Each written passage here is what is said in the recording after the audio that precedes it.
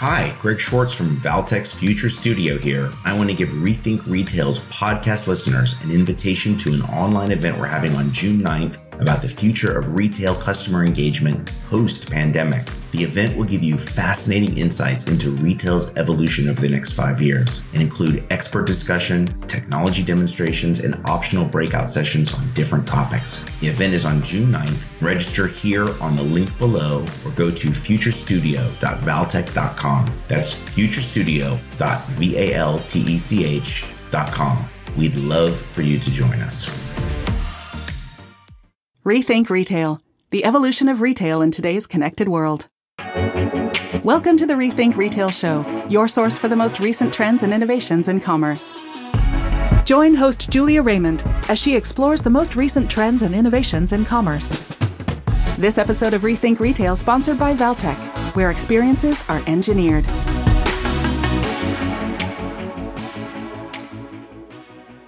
We're kicking off another episode today with my guest, Matt Alexander. It's great to have you on the Rethink Retail Show. You are the co-founder of Neighborhood Goods. This is an extremely buzzed about new concept. It's not your grandmother's department store. You're completely reimagining what it means to be a brick and mortar retailer and mixing that traditional store environment with the frictionless technology and bringing brand experiences to life. That's my interpretation of Neighborhood Goods. Through the media I've seen, the conversations I have, I will plan on making an actual stop to see a store. I haven't yet, but I know you guys are in Plano, New York, and Austin.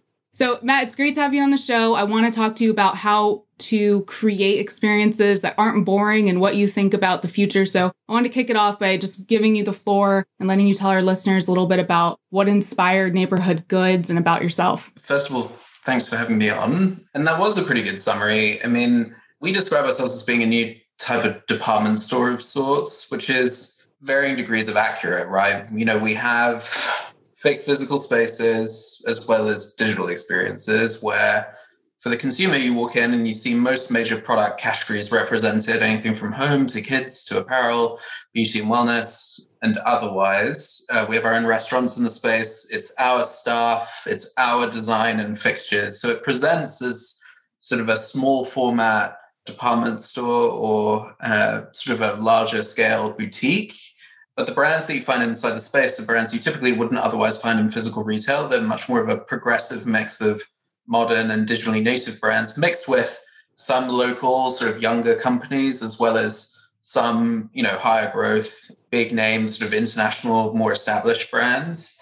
And instead of being there on a sort of wholesale static basis, just on a sea of racks, instead it's more of an ever-changing footprint. So that landscape of brands and products and categories represented is changing all the time. So the points of consistency, restaurant, team, fixtures, creates something that feels a little bit like a department store. So it helps set those expectations and helps you sort of wrap your head around what you're in.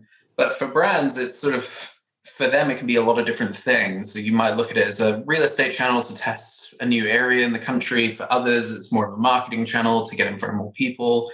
For others, it's a sales channel. Of course, traditionally, it might be there for brand adjacency and otherwise. And so a lot of them look at it as sort of a hop, skip, and a jump away from having their own pop-up, but without having to staff it, build it, design it, manage it. And so the ultimate result is that for the consumer, you get something really vibrant, exciting, interesting, that's changing all the time, anchored by F&B events in a more normal sort of time, and just a really exciting mix of some exclusive brands, products, and otherwise.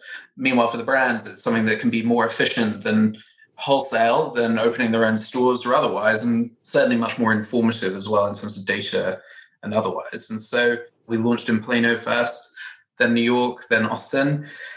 Austin was open for less than 24 hours before the pandemic hit, and I closed all the stores. We've also been online the whole time. And so that's us, sort of a lot of different things to a lot of different people. But at the core of it, something that presents in honestly, a fairly traditional way to the end consumer, where it's just a very progressive, exciting mix of brands that's presented through a very relevant sort of angle and lens, but a lot of different things for all the brands and partners that we work with as well. Sure. And there's so many things that pop out. You spoke about pop-ups, speaking of, and you spoke about the localization, bringing in not only those high growth brands that are more national, even global, but then some of the really local flair that touches on the community feeling. And I was listening to one of your interviews before we hopped on this one. I forget the show name, but it was about 9 months ago, I think, is when it aired. And you were talking about you actually do have computer vision and you share that data with your brands. So what's that experience been like? I mean, that seems that it would be hugely valuable. Yeah, I mean, I think when we first got started,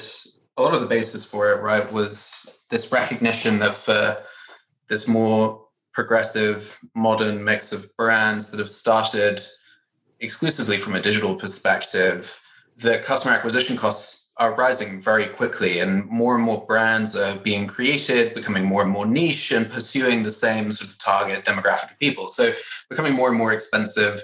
Physical retail has been seen as a potential solution for a lot of those brands. So you see brands that have sworn up and down that they would never go into physical, like Everlane, now doing it quite aggressively. Meanwhile, right, a lot of digitally native, direct-to-consumer brands that are sort of really known for their digital presence, like Warby Parker and Peloton and otherwise, they now generate more revenue from their stores than they do from their website. So it's really this sort of shift to have more of a balanced approach and recognizing the utility of digital, which is obvious, and then also really digging into all sorts of different opportunities with physical to complement what you're doing online.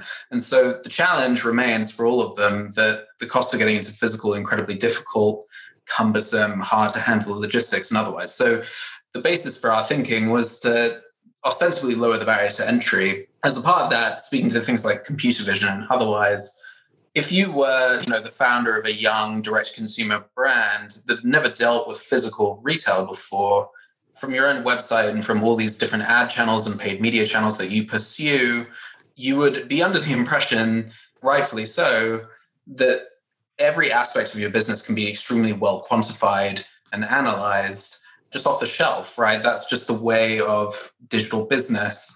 Getting into physical, you would assume today that you would at least be able to approximate a decent amount of that, right? Especially if you're using the same system to be a point of sale and otherwise. But the reality is that you can certainly get some, but not a lot. And the ability to capture something as simple as foot traffic can be quite complicated and quite expensive to do. And so something that became important for us from the beginning was just thinking about, what would you assume would be table stakes for data that you would be able to get from an investment into the physical world. And so for us, we started to think about how to capture traffic, demographics, and how we could sort of marry that with the point of sale to have more of a complete sense of people that come through the space. And so you don't want to encroach on people's privacy and you don't want to go into a really creepy position with the whole thing, but it is really useful to have a general sense of who's coming to the space, why, and how that breaks down differently from one space to the next. And then behaviorally, what's different inside that space for different groups of people and why they may gravitate towards a certain brand or another, or whatever it is. And so we invested to build that into the space back in 2018 when we opened in Plano, and then we've done it in all stores since. And it's been incredibly helpful. The thing that we had sort of been under the assumption of, probably wrongly up front, was that we thought that just the data by itself was kind of the key.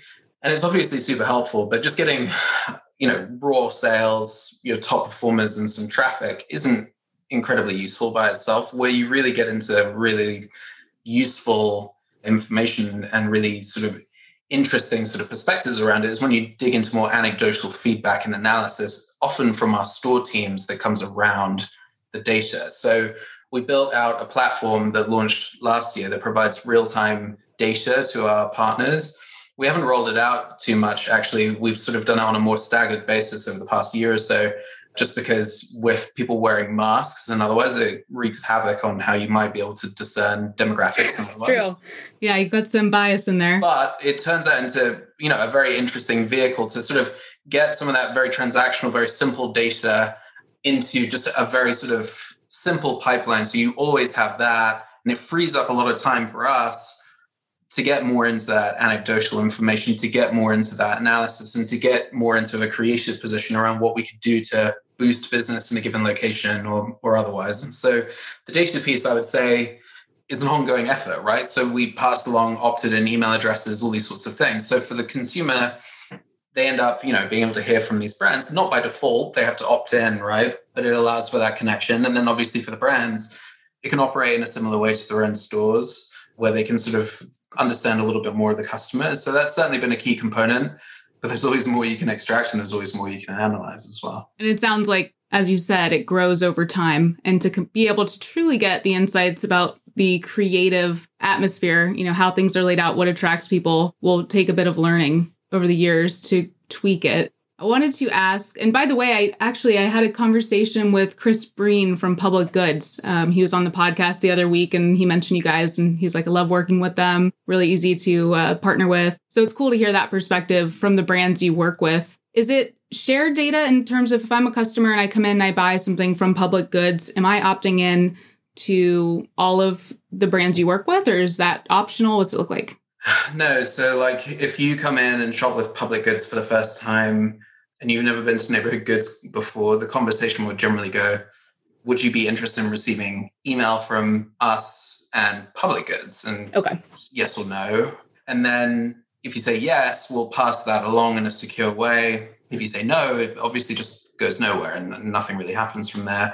Some people may just want to hear from us. Some people may just want to hear from the brand. So there's a little bit of nuance there, but pretty simple. And then, obviously there's a certain amount of sensitivity there as well, because like we may have some brands come into the space for a year, for 2 weeks, whatever it is, it really varies. And one of the most fierce competitors might come in a few months later. And so the last thing these brands want is that we'd be passing data around. So we look at it through much more of an anonymized lens. So we can understand that a given demographic comes in and behaves a particular way versus another. And that's very useful. And we can understand from a very high level perspective, of course, XYZ category performs particularly well and resonates with certain types of people, but we're not passing one brand's customers or data to another. And so it is quite siloed. There's no way to sort of get blanket opted into all brands unless you happen to come in and shop from every single brand at once. Right. Then you opt into all of them. And Matt, you're a young guy and, our team was like, what inspired you? That's something we really wanted to ask. Was it you wrote down on a napkin when you were at dinner? How did the idea come to reinvent brick and mortar? Yeah. So I met my co-founder, Mark, in 2017. He's very prominent in the world of retail real estate and sort of knows everyone in that world and has helped a lot of great brands get into physical retail, anything from Warby to these days Lululemon, Apple, all sorts of others. And he was working on a mixed-use development in Plano called Legacy West, which we are now open in. I've been there. And he was working on a food hall at one end of the development and was thinking about the opportunity to have something that sort of echoed a little bit of that thinking at the opposite end of the development from a product perspective. And so it started to think about, as he was working with more of these digital brands, that they clearly resonated well with the customer, but it was still really difficult for a lot of them to get into physical. So he was thinking a lot about that. Meanwhile, for me, back in 2014, I launched a sort of non-profit of sorts called Unbranded, where we provide free retail and event space every holiday season to all sorts of different brands, artists, chefs, what have you.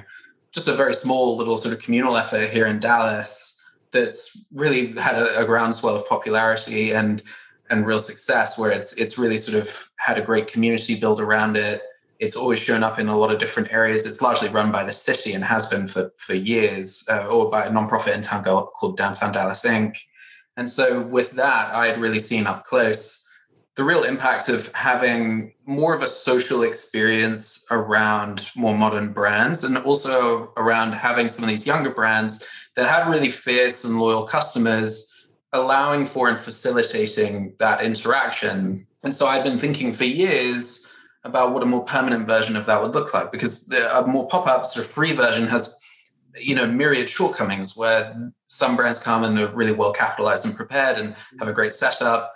Others come along and they have full-time jobs and they can't be there all day. Others come in just for the social experience, not just necessarily for the retail. And so there's just a lot of complexity. And so I decided to think about what a framework would look like. And so when we met, Mark's perspective was that there was a huge opportunity and he wanted to see if something like Unbranded could be the solve.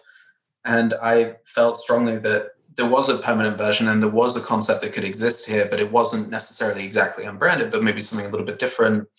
And so went from there and wrote up this document that Mark refers to as my manifesto that was sort of 3-4 page document. Manifesto. I refer to it as just a department store at the time with a capital D and a capital S around how this could work. And a lot of that manifesto remains very much intact today. And it speaks to the philosophy around a changing sort of balance of brands, how we would approach technology, how you would assume you would need a certain level of data to report back to the brands, how you'd think about having a uniform approach to aesthetics and otherwise. And so that was really when it started to take shape. And so that was early to mid 2017, and incorporated the company from there and started rolling along. Very cool. And it's a complex proposition you have, right? With all of the different business deals and branding elements throughout the store and all of the privacy that you have to make sure is around the data that you collect. What has been the biggest hurdle as a founder where you were like, wow, I didn't expect this to be something I'd have to be solving for so long, that you learned from? I mean, there's a lot of different challenges, right? We're very fortunate to have an amazing team. And, Mark having a huge amount of experience and having a very successful company in the real estate space has obviously been incredible. We have amazing investors. They give us great access to brands and media and, great potential sort of future sort of sites for locations. And then we obviously have an amazing team in our stores, in our HQ and otherwise, where people are tackling a lot of different problems all the time and sort of putting their own fingerprints all over the concept. And so there's been a lot of things and assumptions we made that we got wrong. So like in the early days, when I had originally been thinking about how the space would show up in Plano with our architects, with Mark, with all these different people, there was an initial assumption that we were going to have 10 to 15 brands in that space. So it's about 14,000 square feet total. We wanted a certain amount of social space in between. And then if you break it down into sort of anywhere from 100 to 500 square feet per brand, you end up with a real grid. And we built in fluidity and we built modular fixtures, and we really assumed that it was going to be more of this sort of traditional sort of pop-up type experience where you would have here's one brand on a very discrete basis, here's another one.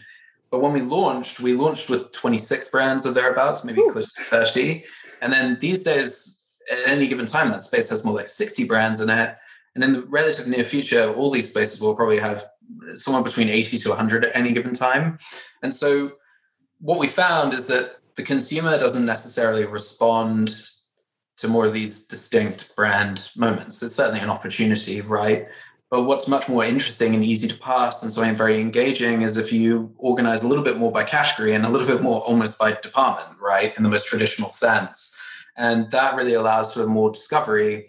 And if you find the balance there between brands that come in and sort of show up on a very temporary basis versus brands that you want to sort of ostensibly curate and have there for a longer term purpose because you really believe in them, there's real utility in that balance there. And so that's something we've been continuing to unlock from the beginning. And so what we got right was the approach to what sort of brands would be there, the right sort of real estate, the right sort of approach to events, the right sort of approach to F&B. And those things have been growing like crazy. But like, it's been a lot of things, whether it's around how we would divvy up the space to how we thought about how many fishing rooms we needed, how we thought about the floor plan. We had some areas that were elevated, some that weren't, and we just didn't really need to do that. And we also really thought about modularity in terms of fixtures, which has been important, but also not as important as we would have expected in the early days. There were also a lot of things that we really had to sell people on to really build trust, right? So up front, the prospect of ostensibly giving us your products on consignment and then leaving us to tell your brand story, not you, and us controlling more of the aesthetic than you would typically, that was challenging for a lot of people to wrap their head around. And we had so many different long conversations about it. Having a website was incredibly controversial in the early days for brands being worried about us cannibalizing their own digital channels, which is obviously crucial. And a lot of them had also done some pop-ups with larger department stores and been really burnt in those relationships where some of these department stores will commit some of these cardinal sins, like taking out ads that use the same keywords as you on Google, Facebook and otherwise, and ostensibly drive up your customer acquisition cost. Others would not sell through a full assortment of product and put it in one of their outlet stores. So there was a lot of this sort of bedrock of bad experiences, questions about how it would work, concerns about trust that we had to sort of surmount. We did that very quickly, right? And so we started out and there was probably a small smattering of product online. These days, just about all of our brands are online. And we've really sort of built more of that trust. And so if you walked into our space in Plano, then into New York, then into Austin, you would see a pretty clearly evolving sort of thesis around design and otherwise. And so we're in the process right now of investing and refreshing our store in Plano and loads of other opportunity there. But, in terms of things we got right, wrong, lessons learned, I mean, what I would say is that the idea and the core philosophy and what we've set out to do, some of these core things that we've been opinionated about like not paying staff commission, but just paying them more in general, providing full benefits and otherwise around how we think about layout and not allowing big walls to sort of bifurcate the space. These things have remained really core to our philosophy from the very beginning and haven't really changed. What has really changed and grown is just the fact that we've been learning a lot on the fly. And then you throw in the middle of all of it a pandemic, right? That pandemic thing. Challenge and learning, right? There's a lot you pick up and go along the way. But even with late stage pandemic, hopefully, we find ourselves in an exciting position now where we're sort of charging after a lot of these ideas that remain really core to the philosophy we've had from the very beginning. So I think we remain very much there. There's myriad challenges we faced, certainly in the past year, that have been stressful and have really sort of given us a lot of pause and otherwise. But there's also been incredibly exciting moments and a lot to look forward to. So, it's just the way it goes in building a business. Absolutely. And I think it's fun because if I had to guess, you probably have a long list of brands waiting to get approved and get into your space. And to look back just a few years ago, like 2 or 3 years ago, and you were trying to convince people, just trust us, it'll be amazing. And now the tables have turned, and I'm sure all of the greatest D2C brands are interested in your space. Because you were named also one of the most innovative companies last year, right? Yeah. Was that last year? By Fast Company. That was about Congratulations. 2 weeks before we had to close the stores. Yeah, we entered on a real tear into last year. The brakes were really put on for a moment there. But yeah, we were very fortunate there. I think we received that award, another one from Chain Store Age, and 1 or 2 others, right, all in the same sort of few weeks stretch there early last year. And it was right after we'd opened in New York. So we'd just been open for 13 months or thereabouts, maybe 14 months. Really exciting to get that sort of ratification of the thinking and to have, I think a lot more brands start to really wrap their head around it. Like one of the core things from the very beginning was that each of our spaces would be different. And then our philosophy around real estate was very particular, where we thought about probably 5 different types of real estate and what feature set you're unlocking with each one and how that might suit different brands for different reasons. So like brands like Dollar Shave Club, we were the first ever physical retail. They opened up with us in Plano to accomplish very particular goals versus what they were doing in New York with us versus what they were doing in Austin with us. Very distinct from one to the next. And I think as we were able to really sort of demonstrate that and show more of this ecosystem mentality and more of what we've been talking about in terms of events, how we would really cultivate this feeling of community, how we would sort of follow through on a lot of the value systems we had talked about. Yeah, it really fostered a really loyal sort of group of brands and a really exciting sort of mix of brands that apply through our site every day or show up in our inboxes wanting to do something, or us, obviously reaching out to loads ourselves that we get really excited about. So absolutely. And you mentioned events. Are there events that are in the near future? What were some of the ones that were really successful pre-COVID? The first really most noticeable one even was Serena Williams, who's an investor of ours. She launched her size-inclusive product line, Serena Great, with us like 2 weeks after we opened in Plano, and did it as a live podcast with Ashley Graham. Wow, big names. Yeah, it's a really amazing thing to have happen for a brand new store, right? And got us a huge amount of attention. And since then, we've done some amazing things. We've launched a collaboration with a local streetwear brand by way of Dallas. We've done conferences with groups like Create and Cultivate and Amex. Mm-hmm. We've done pitch competitions with incubators like RevTech. We've had little communal events like kids writing letters to Santa and otherwise. And then we've had, just so many different things. And so, the real tragedy for us was that we were really hitting our sort of like rhythm in terms of those events in the back end of 2019. And we had just opened New York, and that was obviously going to be this amazing vehicle. And so we never have really been able to fully explore what events will look like there and in Austin. And we've certainly been doing a few safely outdoors, otherwise that don't require crowds. But that's something we'll be bringing back in the relative near term. And so like for Austin in particular, we had this amazing lineup of initial events with some amazing partners, some exclusive collaborations we were developing, and all of those got put on hold. And so those are all coming back now. And so like, oh, good. We are adjoined to the first Soho House in Texas, for example. And so we have a lot of partnerships brewing with them in our Austin space, and lots of others that are sort of there that have been in our minds for a long time that we haven't been able to do. So it really varies. I mean, right before the pandemic shut everything down, Salesforce had just bought out our space in Chelsea to do a panel event that evening. We've had all sorts. And so that was something that had really been gaining momentum for us and will certainly come back. And so we've got a few coming up, and we've been doing a few since. And we've certainly had, during the pandemic, the primary vehicle for it has been using our kitchens as ghost kitchens for delivery-only concepts and pop-ups, which has been incredibly cool and a whole new aspect of our business that we'd never really thought about before, where we've brought in groups like Sandoichi and 8 Mile Pies and Chop Chop to come in and do these restaurant activations that have brought out hundreds and hundreds of people to line up in a safe way. And so we're all itching to get back into it, but we have to wait until it's safe. And most importantly, even now that CDC guidance has evolved around vaccinated people not needing to wear masks indoors, that's great and obviously really exciting. But the critical thing is making sure our teams feel okay about that. And, you know, I think for them, they've been having to wear masks all day, every day to work for the past year. And that's hard, really hard. And it's really easy to sort of just say we're not doing it anymore, but there's a real human and sort of psychological and emotional cost there. And so we're trying to be really thoughtful about how we sort of stage back into events and make sure it doesn't sort of feel too soon. Yeah. That's great. And what about the Commons? I just want to touch on that for a second, because that was a program you guys launched during 2020. Yeah, I mean, so we opened Austin March 13th, and then we closed all the stores on March 14th.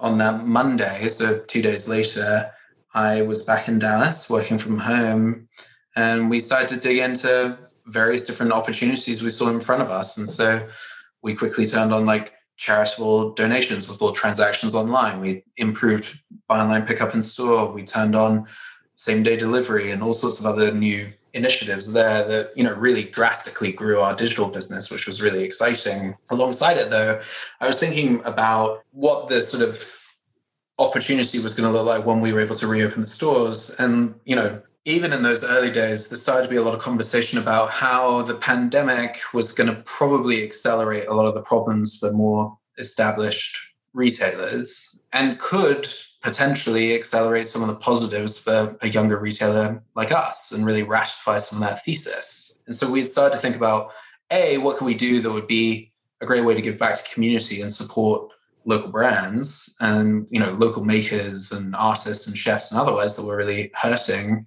But also, what could we do that would be really localized and relevant and interesting for our customers that would really sort of give them something to rally around that you wouldn't really be able to do if you were a larger retailer. And so we went from idea to branded, named, and launched in under a week.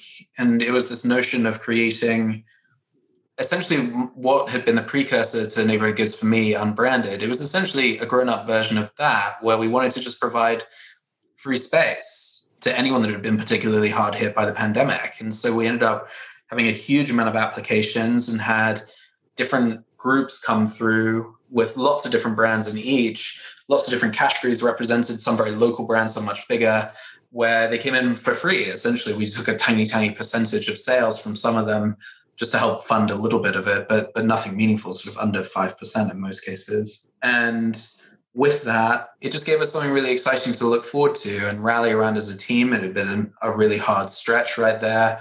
And then for a lot of these younger brands, it gave them something to be really excited about and proud about and sort of get that audience out to see it and shop it online, in person. Otherwise, for some of them, it was this opportunity to show up in a store in New York for the first time ever and to really dabble with this sort of ecosystem. And a lot of them ended up becoming permanent for us, brands like Soko and a number of others. And so, yeah, it was a great little initiative, and it was a fun one to work on in that time, and gave everyone a real focal point. But yeah, now we're excited to see how we bring it back this year on a different basis. So that'll become more of a permanent initiative for us. And it sounds like it was coming back to your roots a little bit with the pivot with Unbranded and how that operated and launching the Commons to help your fellow retailers. And when I hear the story, I'm like, wow, Matt, that's impressive. To work so hard to open a new store and then have it close the very next day is super defeating. I think some people would just head straight to the bar and say, I'm giving up. Like, what was the motivation to quickly create something else and say, I'm not giving up. We're just going to do something different. We're going to do it fast. I mean, it was a real roller coaster right then. We had come into that year on a real high. New York had just opened and was doing ridiculously well. Plano had just turned a year old and was doing incredibly well year over year. Austin was on the horizon. The mix of brands we were working with was amazing. We were winning some awards. And then, abruptly, it all stopped, and we had to go into layoffs and furloughs and pay reductions and all sorts of, very challenging things. We did an announcement when we closed saying, we would be closed for 2 weeks. It was the same thing sort of everyone said. And going into conversations over the next couple of weeks, it sort of quickly became clear that we weren't going to be closed for 2 weeks. It was going to be more like months, right? And so we just had to really sort of adapt. And so we went through this really sort of tough stretch right there, just in a very condensed period of time. And coming out the other side of the furloughs and layoffs and all those tough decisions, right, we needed something to really rally around, and we needed something to give us a bit of a guiding light and something that would push us all forward, right? And so we landed on this prospect of a lot of brands were going through something similar at the time. A lot of restaurateurs were losing their spaces. A lot of artists and musicians that, really rely on live events and otherwise suddenly lost that platform. And there was this collective sort of moment that we were all in right there. And so we just really rallied around the idea of like, well, maybe this is something we could do that would give back a little bit. And it's not going to, it's not going to change anything for anyone on a massive sort of scale, but it was the right sort of human and sort of emotional thing for us to begin thinking about and doing. And it helped us sort of reorient ourselves, right? And so there was all the work we were doing digitally, which, paid off. There was a huge amount of creativity going into the restaurants and otherwise, but we needed that thing to really look forward to and to really build towards. And historically, that had always been store openings for us. And so we found it in the Commons. And then from there, I think we had expected just this really depressed demand for the rest of the year. And we certainly saw lower traffic, but conversion was way up. And performance blew away our expectations. And we ended up having a real growth year. And that was not on the cards at all. And so, there's plenty we got wrong. There's plenty we could have done better. But ideas like the Commons and experiments like that, that's always been really core to who we are. We always want to keep trying new things and sort of testing new ideas. And it was the right thing for that moment. And it was the right thing that we'll keep doing, right? But it was also just a great sort of thing for all of us to really rally around and just see what we could do in some small way that might help some people or might give people a way of getting to know some new people in their cities, even from a distance or otherwise. And so that's really where it came from and really what gave us a lot of shape around it. I like that point you made about being the guiding light to sort of reground everyone and give you a path to head towards. And congratulations that it has been successful and it's worked out. Sounds like you have great teams. I did have to ask you, and you don't have to answer it, but if you were a big department store right now, Macy's is doing some weird stuff. I think it's called The Backstage. I was in it the other day. It looked really bad. What would you do? I mean, is there a chance for them anymore? Or what change would you make? My philosophy is relatively simple on this sort of thing, in as much as I think a lot of retailers have drastically overcomplicated the problem at hand, which is ultimately whether or not you have relevant product to sell to people in the stores, and are you presenting it in a relevant context, right? So no one can really beat the utility of buying toothpaste online. I can order it right now. It'll be here in a couple of hours. If I know what I'm looking for, it's amazing. If I don't, it's not as great. that utility piece breaks when you don't know exactly what you're looking for, or if you don't have built-in trust, right? So this on-ramp into discovering new brands, to having a different sort of identity and dimension around those products is massively important, and it's a huge opportunity. And physical is the ideal mechanism for it. And so department stores, as they were 100 years ago, were localized, smaller format, really sort of built around a curated mix and saying no far more than they say yes. These days, they're all minimum 100,000 square feet, have, thousands and thousands and thousands of products. And they're kind of speaking to everyone and no one at the same time. And so much time is spent on smart mirrors and, the right sort of camera technology and all these other sorts of ideas. But it's all just window dressing, right? Like having digital, like better digital signage or smart mirrors, I don't care, like as the consumer, like what that doesn't make me go to your store. What makes me go to your store is A, if there's something convenient about it that really does trump something digital for me. But really B is if I can get something there that I might be interested in buying online or otherwise, but I can get it in a radically different context. And I can really understand it and I can see it in a socialized way, which is ultimately how most products that we purchase exist, right? And so I think it really comes down to a simple premise there, which is how do you have the right products in the room? And all retailers are capable of doing that. It's just sort of a reset. So I think Macy's has been doing some smaller format stores like the Market by Macy's, which Rachel Schegman put together before she left. And it's great. It was when I saw it pre-pandemic. And, Nordstrom has Nordstrom Local and some of these other concepts. But, for most of them, the irrevocable problem right now is that they're attached to malls. And there are great malls that will continue to do amazingly well, but there's a lot that won't. And the US, inescapably, is over-retailed, and there will be a correction there. And so it's not to say that physical retail is dead, although that often becomes the narrative. It's really more that there's just an overdue need to sort of simplify and really understand the place of physical retail in context with a more digital universe. And so for us, we just launched the marketplace as a new category for us. We just launched CPG and we launched it in Austin. And it's not just about throwing a bunch of CPG products in the room and calling it a day. There's great concepts that have really small format grocery concepts out there and convenient concepts. Ours is more about how we socialize them. So how we introduce those products on the menu, how we see that in a world in which that discovery piece where you walk past it in Whole Foods is insufficient for building a relationship with it and really forming an understanding of what it is and the potential of it.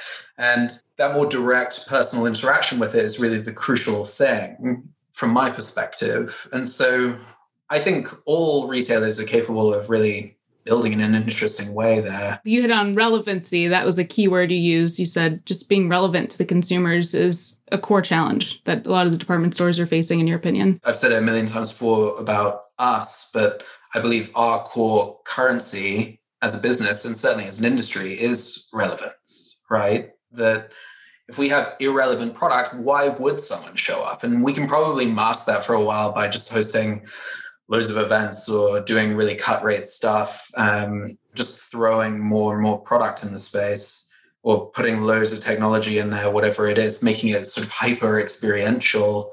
But the consumer is smarter than all of us, and they know when they're being sold to.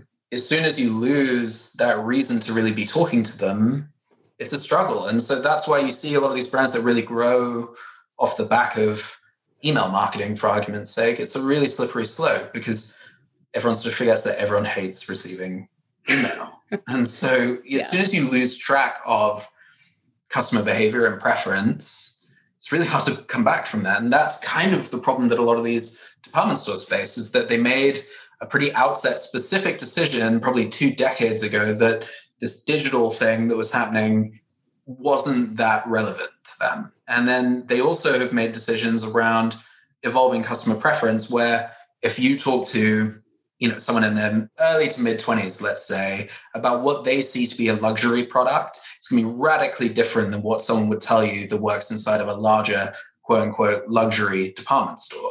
And that's a massive problem and discrepancy, right? And so the resolution there is just by listening. It's also about recognizing that you're never going to be a finished product.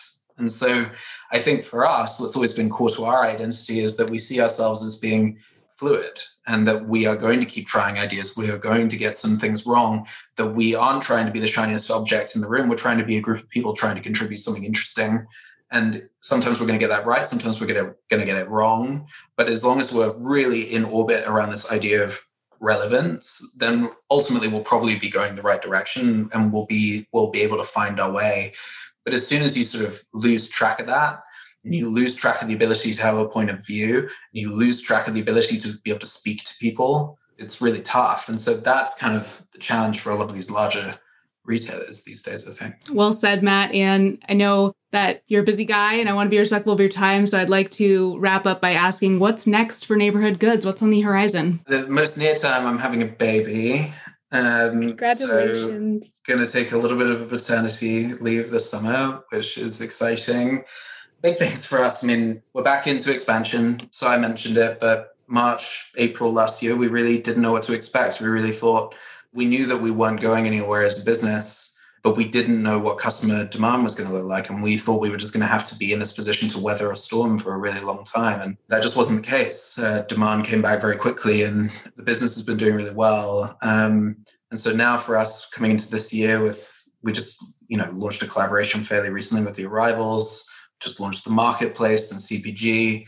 Our restaurants have been doing really, really well. And we're just on a really exciting path there with lots of big new stuff coming probably this summer. And so we've been really sort of organizing ourselves around this idea of reintroducing ourselves to the customer.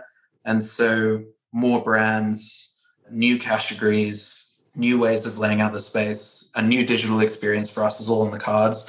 But most crucially is new spaces. And so nothing to share there quite yet, but we will be and are signing leases and sort of taking advantage of the opportunity we see there and really looking to sort of shift back into more of that, mentality of growth and more of that mentality of experimentation rather than being in more of a defensive mentality as we had to be last spring, summer.